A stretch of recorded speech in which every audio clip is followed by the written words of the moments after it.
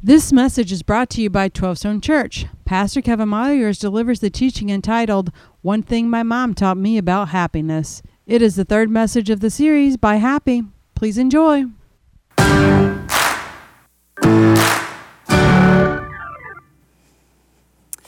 It's great to be with you again, 12 Stone, and I hope you've had a good week. We enjoyed some time with our kids for Halloween. You probably did that as well. We had our 3 kids with us and 2 of our grandkids. Check out the picture. Oh yeah, there you go, the 2 grandkids, little adorable Breland dressed up as Ariel and little Myers dressed up as a pumpkin. We got one more coming in the new year. All fantastic, all fun. And as we were enjoying that night, talked with my daughter Julissa, and she brings up a story every year or two, kind of a reminder back when she was young and little. And she says, Dad, you remember the trust me story? When you said, you can trust me. I said, oh yeah, I know the story. She was probably, 3 or 4 years old, and she loved to play outside. She was this adorable, blonde, bubbly, kind of drama queen, joy of our life girl, and loved to play outside, but she'd been staying inside. I'm like, Julissa, how come you're not playing outside? She said, well, Daddy, there's bees outside, and I don't want to get stung. I said, well, you can't stay inside forever. She says, I think I'll just stay inside forever. I said, honey, there's always going to be bees and bugs and stuff outside. That's okay, just go. And I couldn't get her to go outside and play. So I said, Julissa, if you just don't bother the bees, they won't bother you. Is that true, Daddy? Because I don't want to get stung. Honey, trust me. Just go out and play. You'll be fine. Well, finally, I had to tell her, I'll go with you, okay? I'll go with you. You go outside. You'll be fine. You won't get stung, blah, blah, blah. Okay, Daddy, I trust you. And out she went. And I went with her. This is a fact. In less than 60 seconds, she's running back to me, bawling, Daddy, a bee stung me right on the lip. Sure enough, some demon bee possessed by Satan immediately stung her right on the lip, swelling up, just to undermine my role as a dad. And you know what she learned there? Never forgot. When my daddy says, trust me, he can't control everything. Oh, have mercy. So adorable. And that brings us to today's lesson. One thing my mom taught me about happiness.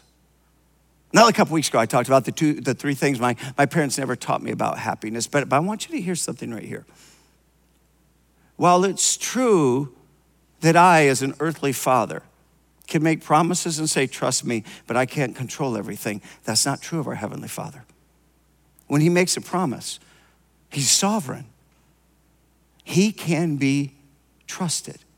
Jot it down in your notes. That's the one thing my mom taught me about happiness. God can be trusted. Let's say that across the campuses. Ready? Just everybody say the whole sentence. God can be trusted. 1, 2, 3. God can be trusted. Let's do it again with a little bit of enthusiasm. Let's kind of wake up and go after this. You ready? 1, 2, 3. God can be trusted. And now whisper it or say it to your neighbor. God can be trusted. See, true happiness, it's in your notes, is rooted in trusting God first.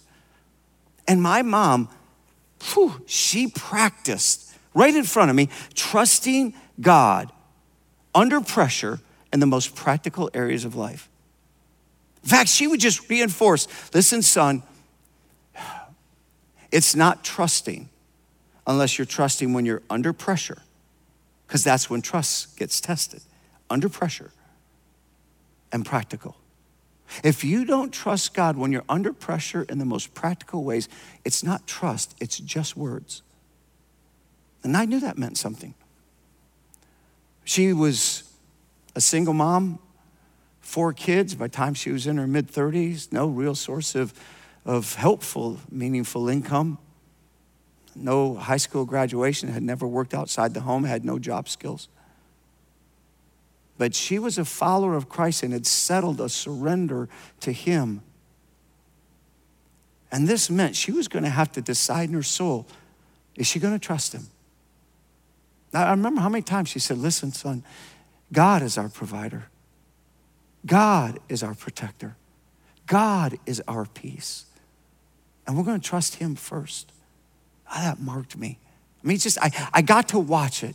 If you've never watched somebody live and walk through that, then you're missing a little something. And I hope this can encourage you today.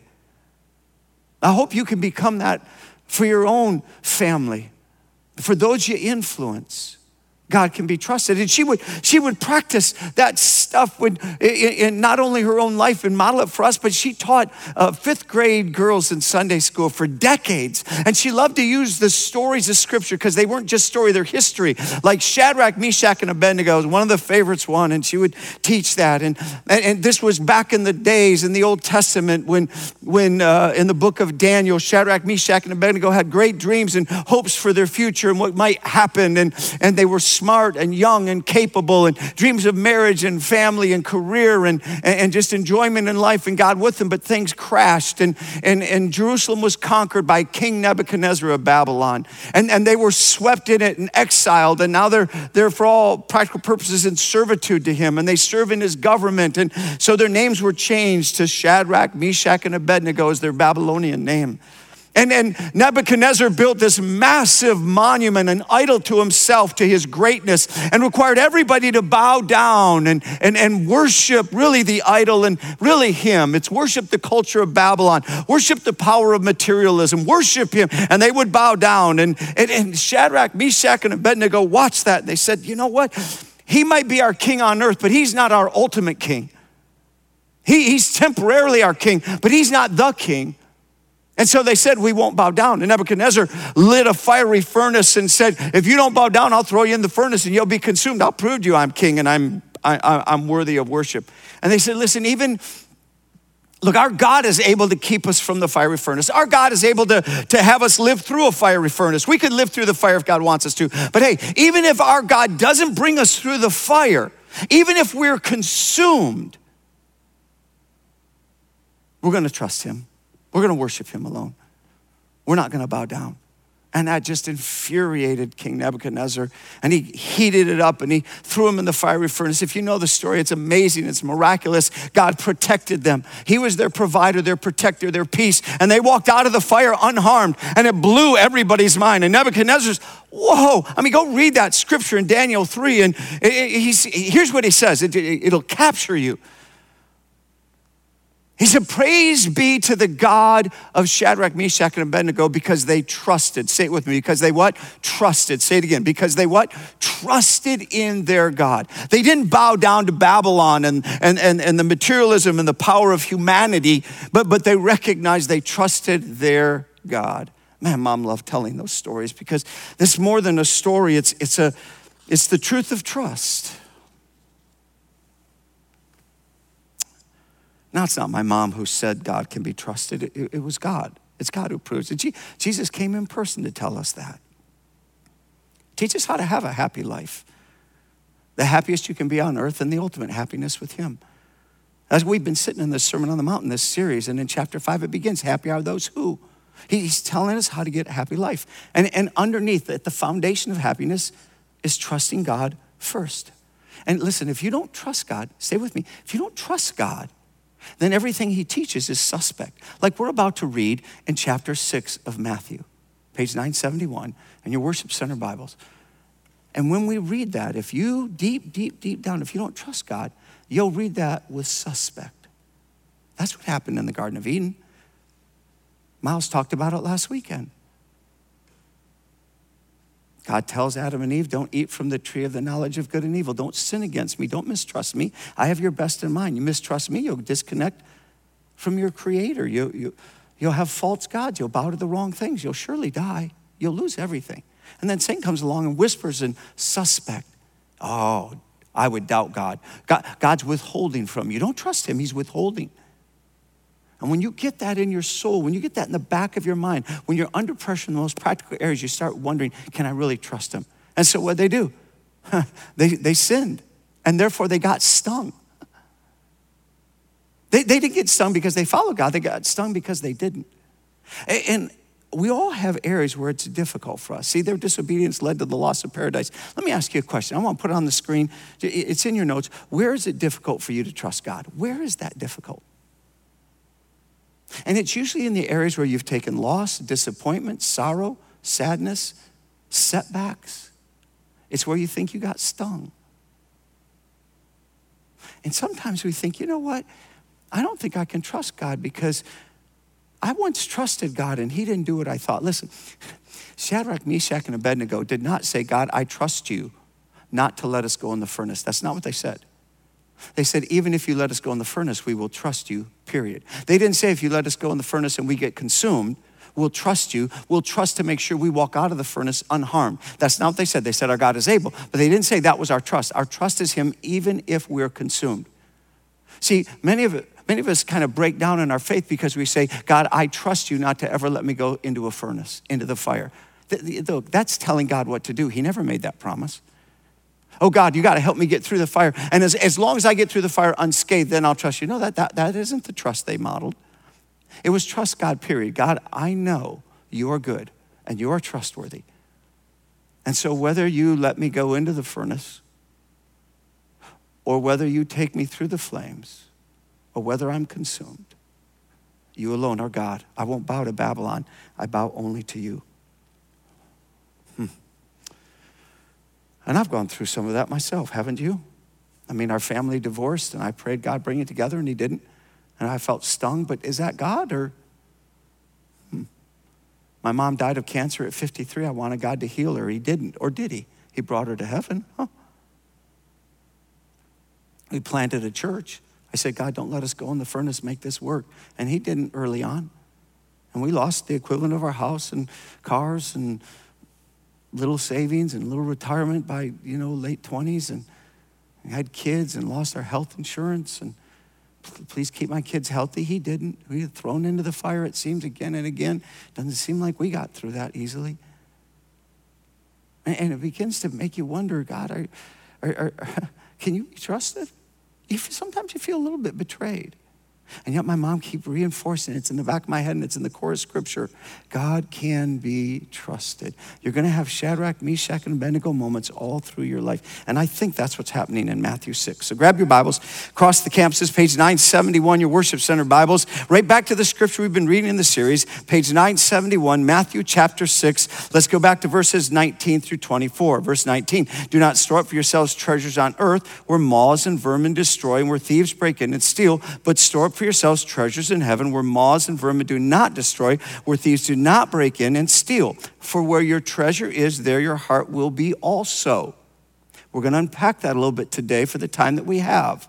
This is a heart issue. But last week, we touched on verse 22. The eye is the lamp of the body. If your eyes are healthy, your whole body will be full of light. But if your eyes are unhealthy, your whole body will be full of darkness. If then the light within you is darkness, how great is that darkness? So you got to change your mind in what you see and what you seek. Miles taught us that last weekend. Then a couple of weeks ago when we read this, we sat a little bit in verse 24. No one can serve two masters. Either you will hate the one and love the other, or you will be devoted to the one and despise the other. You cannot serve both God and money. You're going to have to decide, are you going to serve the God of Babylon and bow down to money? Or is that just going to be a tool and you're going to trust God? Because where you put your treasure is where you put your trust. Where your treasure is, there your heart is also. And I think he's talking about more than finances, but because verse 24 addresses money, that's part of his lay up treasure in heaven. And Jesus is radically teaching us to think new and act new. You got to think new and act new. So write in your notes, here's your think new. Jot it down in your notes, put it on the screen. Let's look at it together. I think Jesus is saying, here's the wake up. He's telling everybody, you got to think new. And of course, this is directed to followers of Christ. So this will make sense to us. And if you're not a follower of Christ, then this is a kind of an awakening into the kingdom of God. Think new. Live first for your financial retirement and best adventure. That's how you need to start thinking. You think, I got to think new here. I got to live first for what? What's first? Well, God's first. Well, what does that mean? I live first for my final retirement, my ultimate adventure. I'm living for heaven. That's really the essence of it. Now, I'm going to do a lot of drawing on the board today, and I got a whole big whiteboard, and you try and fit in whatever you can. But that had to be navigated all through my journey as it is for yours, in my 20s and then in my 30s and then in my 40s, and now I'm in my 50s, and someday, Lord willing, I'm going to be in my 60s, and then I'm supposed to at some point retire, they say, and that's going to be my earthly retirement. And then the real goal, of course, is you get the ultimate retirement, and by the grace of God, through the hand of Jesus, you get to go to heaven. Now, I'll just say that at the top. Laying up treasures in heaven, you don't buy your way into heaven, you get to heaven by the work of Jesus Christ. But there's something he's going to teach us about how we live on earth that affects how things happen for us in heaven. So you got to pay attention to that. And what he's saying all along is that there is, through your 20s, 30s, 40s, 50s, 60s retirement, you're all the whole while your first attention. It is a God first life. Through your childhood, through your teen years, through your 20s, 30s, 40s, 50s, 60s, earthly retirement and eternal retirement. This is what he said. This is what you pay attention to because all along here, what you're confessing is that heaven is your home. Say it with me. Heaven is your what? Home. So while you're hearing me teach right now, Marcia and I are up in New York, and she's running this weekend the New York City Marathon. And how are we staying up there? We're staying at a hotel. Now, I've been at this hotel before. It's an okay hotel. I don't want to live there permanently, but I'm not changing the drapes. We're not fixing anything in the room because it's temporary. It's not our home. That's what God is saying about here on earth. You're not going to make this heaven on earth. Don't treat the material world. Don't treat your physical address here. Don't wake up in the morning, oh, this is my home. It's really not. Maybe you shouldn't even call it your home. It's temporary. Heaven, see, the whole time, heaven, this is what we're leaning into first. Heaven is our home. And heaven is our real happy. In fact, the only way to be happy on earth is to know that the ultimate happy is in heaven. God never promised heaven on earth. He never promised there'd be no furnaces because once we sinned, we brought sin into the world. And therefore, in this world, you'll have trouble, you'll have sorrow, you'll have tears, you'll have setback, you'll have physical death, but God offers eternal life. So the ultimate happy is heaven. There's no heaven on earth. Don't think, well, I can't trust God because I don't have heaven on earth. He never promised heaven on earth. So don't say, I trust God if he gives me heaven on earth. He's not going to. Never promised it. Heaven ultimately is eternal. And so I get my happiness here because I know my ultimate happiness is here. And therefore I have a unique contentedness here because heaven is my home, not earth. You see how he's shaping this? How underneath it is the substance of a God-first life? It's revolutionary in the way you live. Furthermore, we know heaven is tangible. I don't know what your view of heaven, but if we had time to dive deeper, recognize it. We get these weird ideas that we're floating around on clouds with wings. That's nowhere in Scripture. There's going to be a marriage supper of the Lamb. We're going to have a massive meal and banquet. It's going to be spectacular. That's coming someday at the end. We're going to celebrate that with him. Furthermore, Scripture tells us that there's going to be the tree of life that we'll eat from and that we'll enjoy. And that's going to be life-changing for us. And we're going to have glorious bodies, which means there's something about this merge of the spirit and the physical that's happening in that arena. And we get this idea of all these weird tangible or intangible, like heaven's some weird. No, it's not. No. This is going to be a new heaven. Get it? New heaven and new earth. New heaven and new earth. The remake of the old earth and the old heavens. And then ultimately, it's the best adventure. We got weird ideas, like we're going to be in heaven with choir robes singing in a choir for eternity. Now, first of all, there will be worship unlike anything we've ever experienced, and it'll be mind-blowingly powerful. We will be more in awe of God once we realize who he is at a higher level and see him. And that's true. But Jesus talked more practically to his disciples, and in Matthew, you don't have to turn there. I'll just do it. Let me read it for you. He's talking about in a world that gets lost in wealth and bows to Babylon, is all about money and mammon over God. And finally, Peter, one of the 12 apostles, says, we've left everything to follow you. We've left everything to follow you. You know what he's talking about? We have laid down things on earth to lay up treasure in heaven. See, that's what Jesus is talking about in Matthew 6. He says, you're going to have to think new. What's that new thinking? That new thinking is that you're going to begin to lay things down on earth to lay them up in heaven.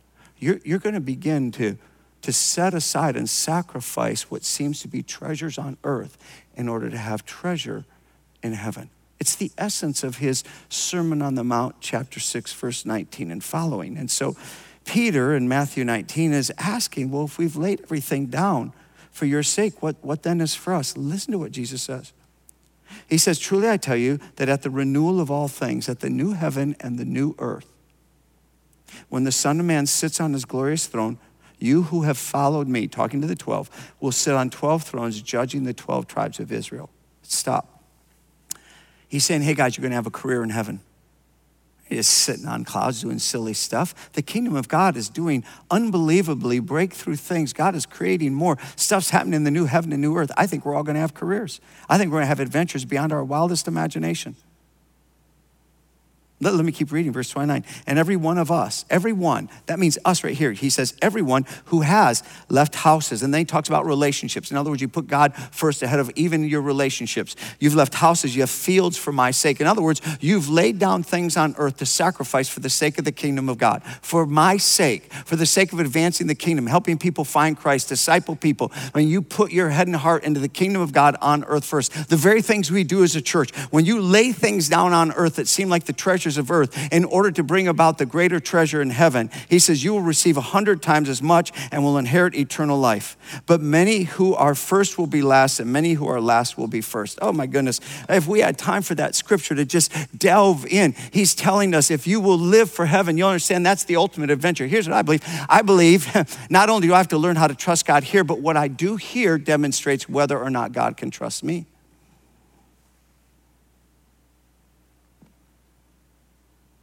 I'm not just working a career on earth. This is like high school or college to my ultimate career, which is in eternity.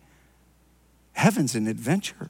I don't know what I'll get to do in heaven, but I want to do all that God could imagine. I want to prove faithful and trustworthy to him now, because he's clearly making a connection that how you live now and how you manage treasures now has an effect on how you experience heaven. I don't think it gets you in. I think it affects. There's authority, there's career, there's influence. And we're going to be surprised that people who we thought were nothing here on earth end up becoming powerful in heaven.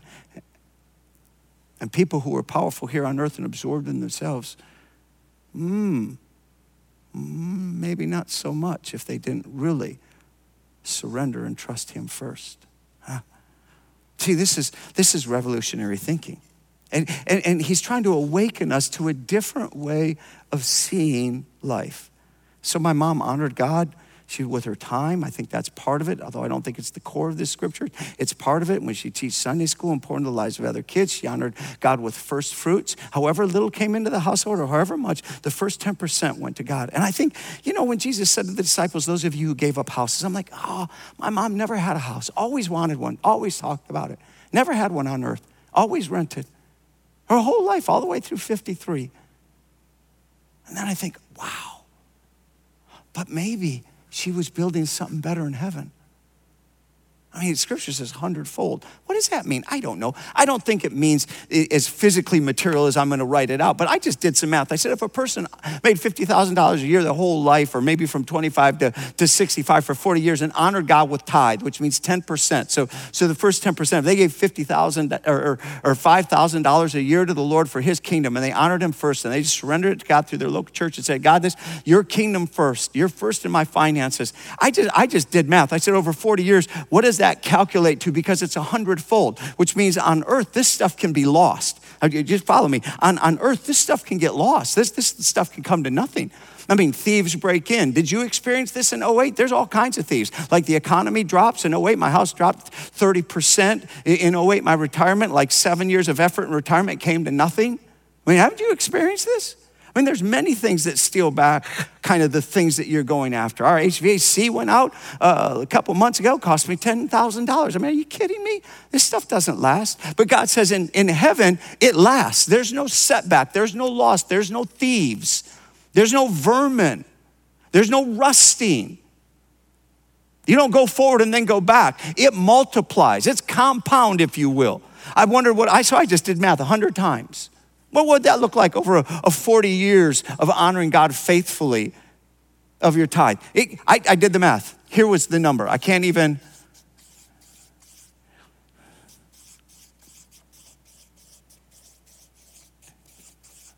That's the number.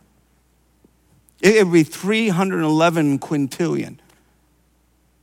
And I think, you know what? Maybe my mom has a lot more in heaven than I ever imagined. And listen, I don't think it's materially transferred. I don't actually believe that's physical. I believe heaven is the great thing. God is the great thing. But there is something he's teaching us about the adventure. And we've lost a bit of the adventure. You got to change the way you think, and then you got to change. Listen, you got to change the way you act. You got to think new, and then you got to act new.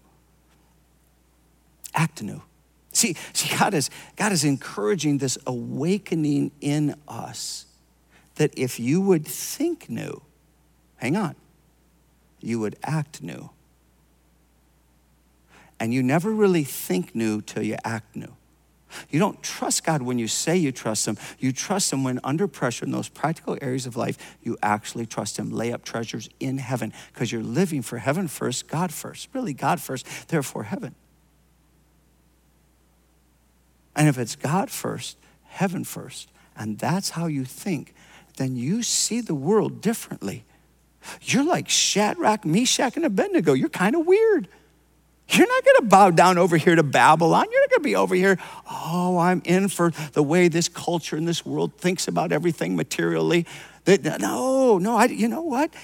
This money's not my king. The world's not my king. Babylon's not my king. It's material stuff. I know it has its place, but God is my king. I live for heaven. I live for eternity. I act different than everybody else. You're going to stand out. You're going to look a little weird. You're going to handle everything in your life that seems like a treasure differently, and particularly your finances. And so you're not just going to think new, you're going to act new. And you see it in your notes. I've said it, but maybe we can put it up again if we hadn't already. Act new. Honor God first so your heart is God first. Honor God first so your heart is God first. Why did my mom honor God with the tithe, with the first 10% of everything that came in? I mean, she couldn't afford that. We were poor. Why? Mom, why do you do this? Because God is my provider. God's my protector. God's my peace. Wow. So I had to work this out on my own. And I think treasure in heaven is more than material. But because in verse 24 of that same scripture, Jesus says you can't serve God and money, I think that's part of the heart of it. So I go to Bible school, and I got stuff I'm learning, and I want to navigate this. So let me just tell you how I got to it. Let me just tell you how I got to what am I going to do to honor God with what he entrusts to me.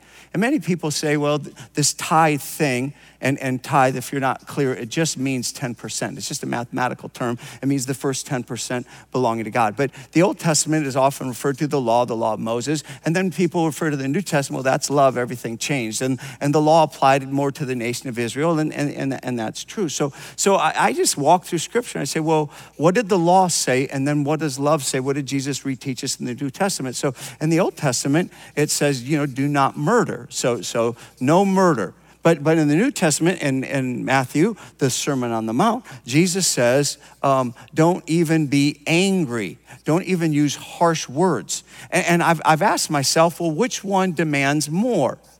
Does the law demand more or love? I want you to answer it with me. Is it easier just to, hey, no murder? Or is it harder to say not only no murder, but you can't even get angry. Don't mistreat someone. Don't diminish them. Well, obviously, love is more. Love is more. Love is what, everybody? More. Yeah.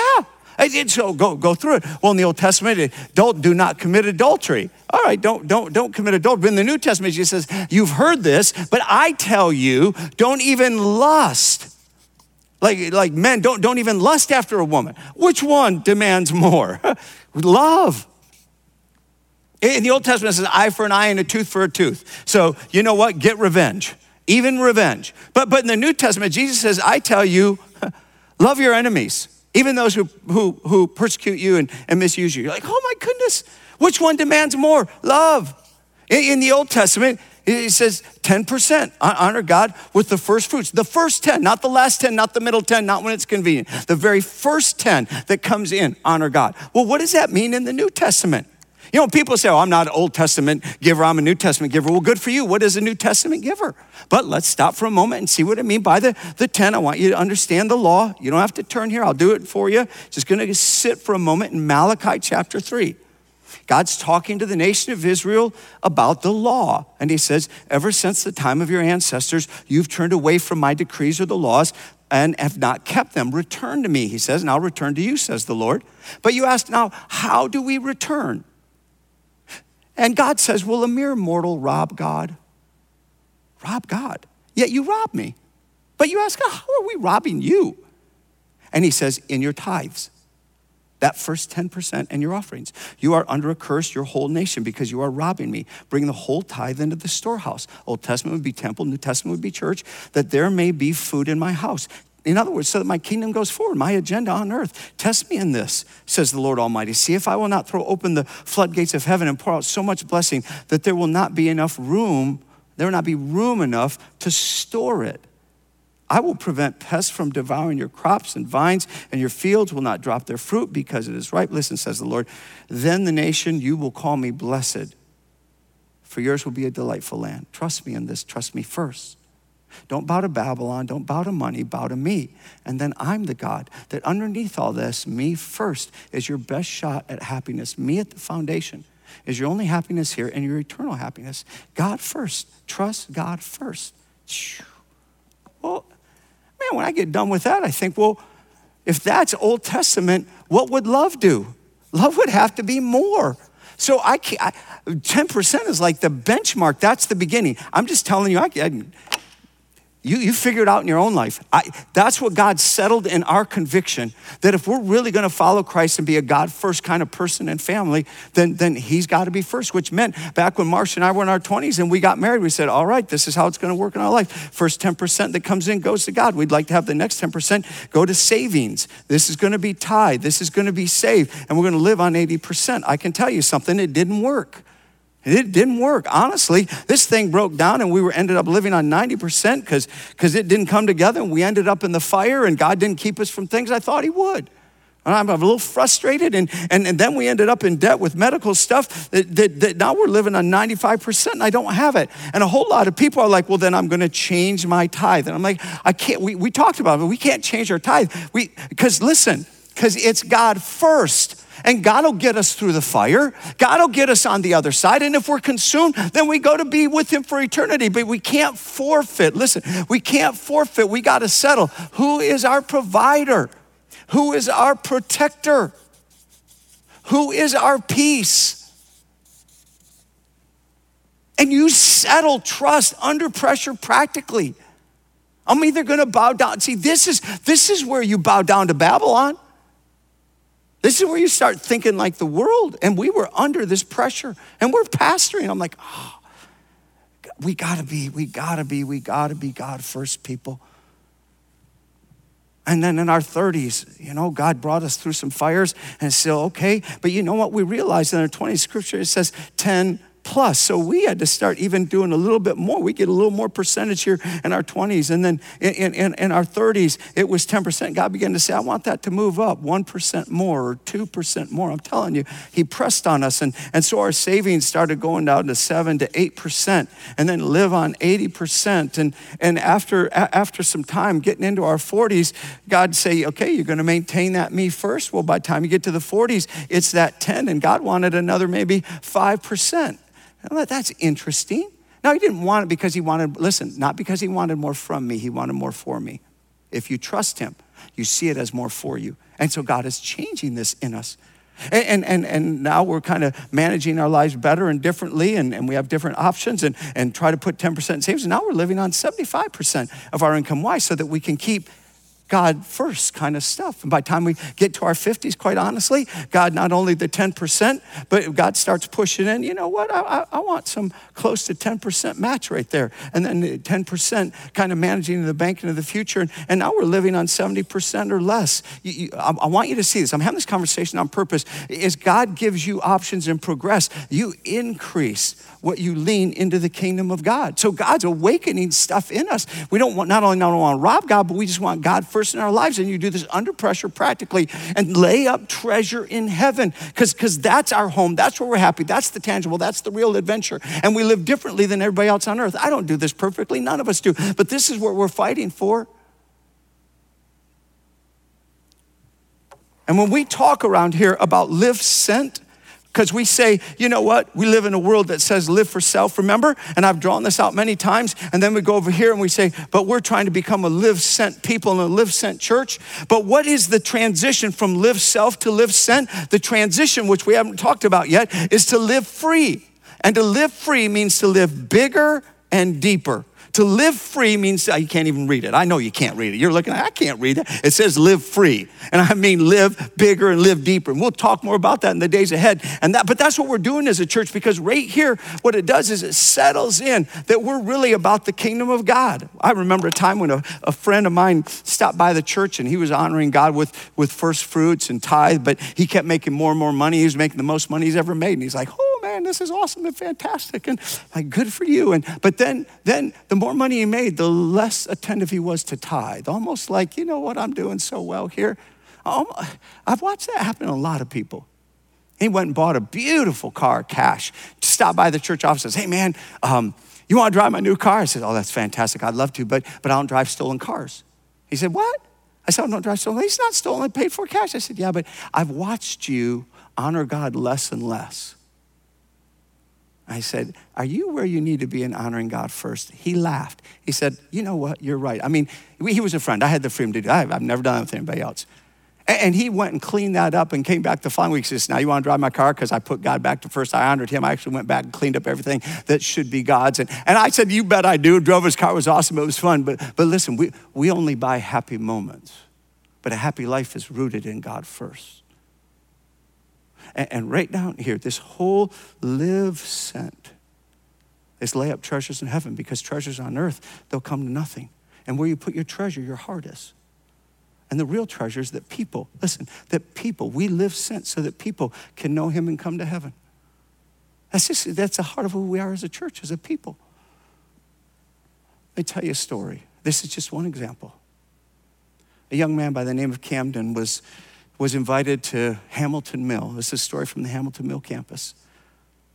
So 3-4 years ago, somebody, high schooler, invited him in. He was from a spiritually unresolved family, didn't understand faith or Jesus.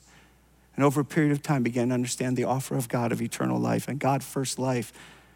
And he surrendered his life to Christ and he was baptized. And it was fantastic, great celebration. But now he's began to care, of course, about his younger sister and his parents. And he was praying for them and kept trying to invite his sister in. And she was like, yeah, you and your churchy thing, you and your Jesus thing, not interested, weird, have at it. Because that's what it looks like. When you're in Babylon and you buy into Babylon, anybody who stands up to Babylon looks weird. I mean, just throw them in the furnace. They're weird. He kept praying for his sister, Caitlin. Caitlin finally visited a few times, and then God began to awake her, and over the next year brought her into faith, and she said yes to Jesus, and she got baptized, and now Camden and Caitlin, brother and sister, are praying for their parents. And I want to tell you more because you know this is going to get good. That this last August, when we had that weekend, about the third weekend in August, and we talked about what it means to come to faith in Jesus, Caitlin was sitting there in the service, and she was so just caught up in the moment. The Holy Spirit said to her, go invite your parents, bring them back tonight at 5. She's like, oh, I'm nervous. I don't know. Is that God talking to me? I don't know how to make that happen. They're going to say no. They always say no. They're spiritually unresolved. But she went home, and she said, Mom and Dad, I think you really need to come to church with me tonight. Come back with me at 5 o'clock. And they did. Well, guess what? God awakened them. They discovered that there was a different view than Babylon. There's a view of life that begins with God, and that's your peace, and that's your provider, that's your protector. That's the one you trust for the forgiveness of sin and for the whole of life. Well, they said yes to Jesus, and it was a great celebration. But But a month later with our open baptism, they came forward and got baptized. And I want you to see this baptism. You'll see in the upper left corner, it's happening live at Hamilton Mill. And then we just put cool pictures of its progression. This is a great celebration. This is why we give. This is why we do the things we do together as a church. This is why Jesus died on the cross. Enjoy their baptism. Thank you, bro. Church, this is Craig. Craig, come on. Man, you got the joy of the Lord in you. I can see it right now. This is awesome. Craig, I have two questions for you. Have you trusted Jesus for the forgiveness of your sins? Yes. Do you commit to follow him for the rest of your life? Yes. Well, it's on that profession of faith that I baptize you, my brother, in the name of the Father, in the name of the Son, in the name of the Holy Spirit.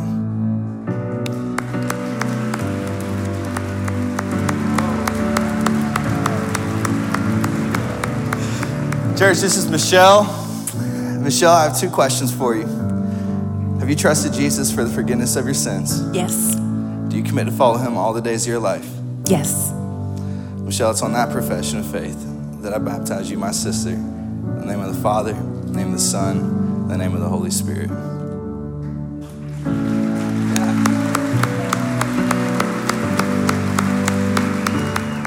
Come on across the whole church. That's just a yay, God. I mean, when you find the gift of eternal life, and you're now going to heaven, and you trusted, you hear, trust God for the forgiveness of sin. Well, now this whole family is going to heaven. Check it out. Here's their picture. Here's a picture of the whole family. Craig and Michelle and Camden and Caitlin. We say, yay, God. We love that. That's why we do what we do together. And something else that was cool happened. See, Camden, when he got baptized, he signed the baptismal tub, as we call it. And there's his signature, 9/16 of 15.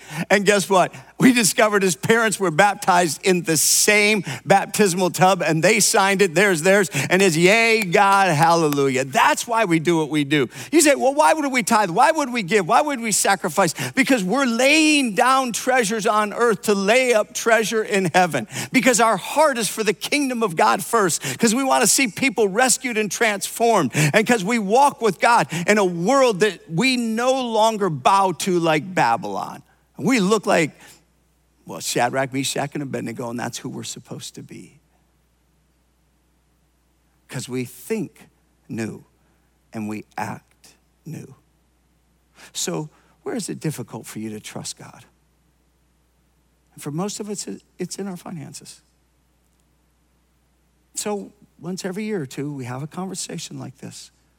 And we offer you a 90-day trust test. Everybody picked up this card on the way in. Everybody look. This card is sitting in front of you. Everybody grab this card that says trust test. And listen, you got to settle this before God. This is a big, important decision for you. I understand that. But it says trust test. Tithing is not an issue of money. Everybody look at it right now. In fact, why don't you just take a moment and let's just separate it. Just everybody separate. You got that. You got the two cards right there. Why don't you separate it, and then we'll just read the one and put it in front of you, the part that says trust test. So everybody across, if you haven't, just go ahead and separate it right now. Everybody's making the noise to separate it, and it says trust test. And we want to help you walk into this. And we've discovered, a lot of people have said, man, this helps me keep doing it. This helps others. This helped me break through. So settle it, trust test. Tithing is not an issue of money, it's an issue of trust. God knows that the most difficult area for us to turn over to him is our finances. By the way, this is for followers of Jesus. If you haven't trusted him for the forgiveness of sin, we aren't asking for money. God doesn't want your money, he wants your heart. But if you're a follower of Christ, why wouldn't you? You already trusted him for the biggest thing. Now you join him in the kingdom. So, will I trust him? My response, realizing that trust is the single most important factor in a relationship, and that God says, test me now in this. I take this step of trust by committing the first 10% of my income to the Lord through 12 Stone Church. That's a big day. And you just check, if this is the beginning for you, I will begin tithing. Just go try this for 90 days. Go sell it. Why? It's not for just 90 days, but if you don't set a breakthrough moment, you never get a breakthrough. It's a big season, a big decision. For some of you, you once settled this, but you keep vacillating, back and forth, drift. And God's telling you today, correct that, return. And some of you already do. You say, oh yeah, I'm there. And some of you just know in your heart like me, New Testament giving is far more than 10. I'm not saying that 10% law applies the way today it did in the Old Testament. I think it's more. And you got a moment to put your name, sign it, email, and place it in the offering basket. And while you're filling that out right now across the campuses, know this, you turn that in, campus pastors and I will be praying with you over the next 90 days.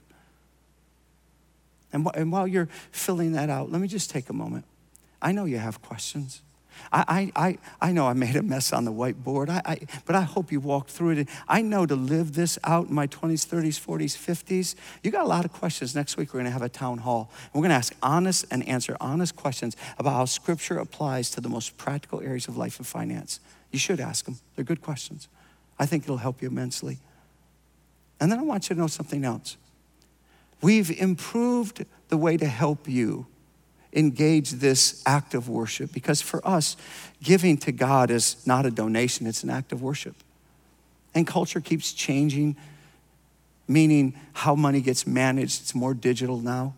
And we've only been able to make available giving online, where you have to go through the long, detailed process online. But we've now made a switch. We're current now.